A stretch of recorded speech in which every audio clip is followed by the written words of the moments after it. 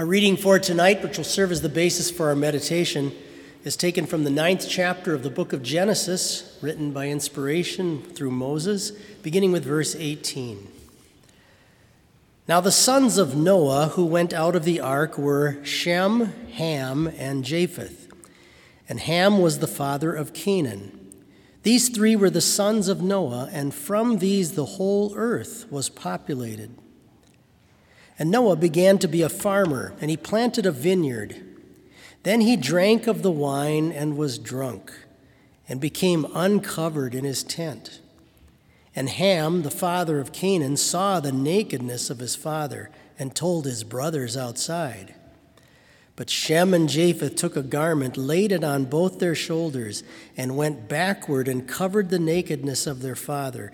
Their faces were turned away, and they did not see their father's nakedness. Here ends our reading. Let us join our hearts in prayer. Dear Heavenly Father, we thank and praise you that on account of the work of your dear Son, our Savior, that you have dressed us in the righteousness of his perfection, so that we stand as your saints before you by faith. Continue to preserve us in this faith and cause our hearts and our minds and our actions to live out this faith in our day-to-day lives as we represent you to the various people in our lives. We ask all of this in the name of your crucified and risen Son, our Lord Jesus Christ. Amen. Dear fellow redeemed who have been purchased and bought back to God by the suffering, death, and resurrection of his only Son, our Lord and Savior, Jesus Christ, God's grace and kindness, his compassion are yours to be found only in that Savior. Amen.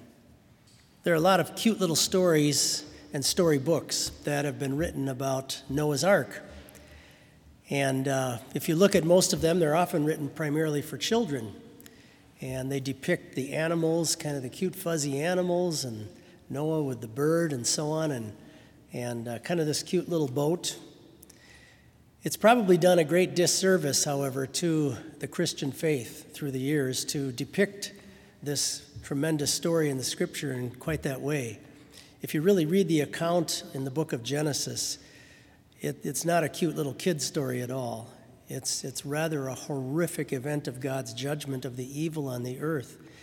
But then also how God spared this family, Noah and his sons and their wives, and brought them through this with the magnificent ark. But the story that I just read tonight that follows on the heels of that is probably not a story that your parents read to you when you were reading those cute little books about Noah and the ark. This kind of gives us the ugly side of the story. And we see Noah in all of his sinfulness, uncovered before the world. It's quite something, isn't it, to think of this amazing patriarch who's mentioned dozens of times in the Bible, and this event is one of those great towering events in the Bible. God hand selects him and his family to be the very one who would preserve humanity after this calamitous flood, to repopulate the earth, that everybody in this room can claim as one of our ancestors. That God selects this one individual patriarch who builds the ark for a period of over 100 years. And yet here we see him laying in such a degrading position. I've seen somebody passed out drunk a number of times in my life, but one that really reminds me of this was over in Ukraine years ago. And I was in a park with hundreds of people, and there was one man who was face down in a mud puddle with nothing but his underwear on, drunk and passed out, and beer cans all around him. And nobody wanted to even be around him. It was such a degrading looking sight. When I was a student here at Bethany, one night in the gymnasium, some of us had been playing late at night, and a student, one of our fellow students, came in that was so drunk and had been smoking pot so much that he passed out on the floor of the gym. And students had to take him back and to his room. And we actually set up shifts of people every hour to sit with him so he didn't regurgitate into his own breathing and possibly die. It's one of the most deplorable looking sights one of the ugliest scenes of humanity. And we see that laying before us here with this image of Noah. And that's not the only sin. It's not just drunkenness that displays the ugliness of our sin. There are many different little events in our lives where God could easily just pop in and provide an image of each one of us in some way, in some degrading way that demonstrates the evil that lurks inside of all of us. God, notice in the Bible, doesn't hide the sins of his saints from us. God doesn't try to sweep them under the rug and act like his saints before him and those who believe in him have just never had these problems or sins in their lives. Rather, he makes sure that every one of them, in some way, shape, or form, is displayed before us likewise with their sinfulness, to show us that even the great heroes of faith have struggled with this sinful human nature that you and I still possess in this life. We think about Abraham lying frequently about his wife not really being his wife. We think of Lot, likewise drunk, one of the people that God warned to get out of the cities of Sodom and Gomorrah to spare him. And yet, just in the next chapter, he's drunk with his daughters, having incestuous sex with them. We think about King David, hand-selected by God, and one through whom many of the Psalms would be written. And yet going out on the porch and asking a woman who's not his wife to come up and sleep with him, impregnating her, killing her husband. It's amazing the evil that can just lurk inside of us. Peter, denying multiple times that he even had anything to do with Christ, calling down condemnation from God on himself if he wasn't telling the truth. And Jesus had just warned him about it a few hours earlier. Our fickle, sinful human nature can just fall into such depravity at certain times. We see Noah's sons responding to this. His first son, Canaan, that's mentioned, makes a mockery of him, goes back and tells his brothers, "You got to see Dad. Come in and see him in this horrible condition, this great man of God that had just come off of the ark." We think of all the conversations that this family probably had on the ark during the extensive period of time that they were in there together, thinking about how God had communicated with them, talking about the coming Messiah, all the conversations they probably had, probably family devotions and worship in the ark. And here's their dad now, lying face down drunk in the tent. And the two other sons are so disgusted by it that they have to walk in backwards with sheets over their shoulders in order to cover up their father's nakedness. They didn't want to see their loved one in such an ugly, depraved condition. What a picture of your gracious God toward you and me. God does not want to see you or me in the ugliness of our sin. But he has chosen, because he loves you and me, he has chosen to take the white robe of our Lord's righteousness, to walk backwards toward us, and to cover us with that covering of our Savior's holiness. This dress that we have received from Christ is now where our true beauty is to be found.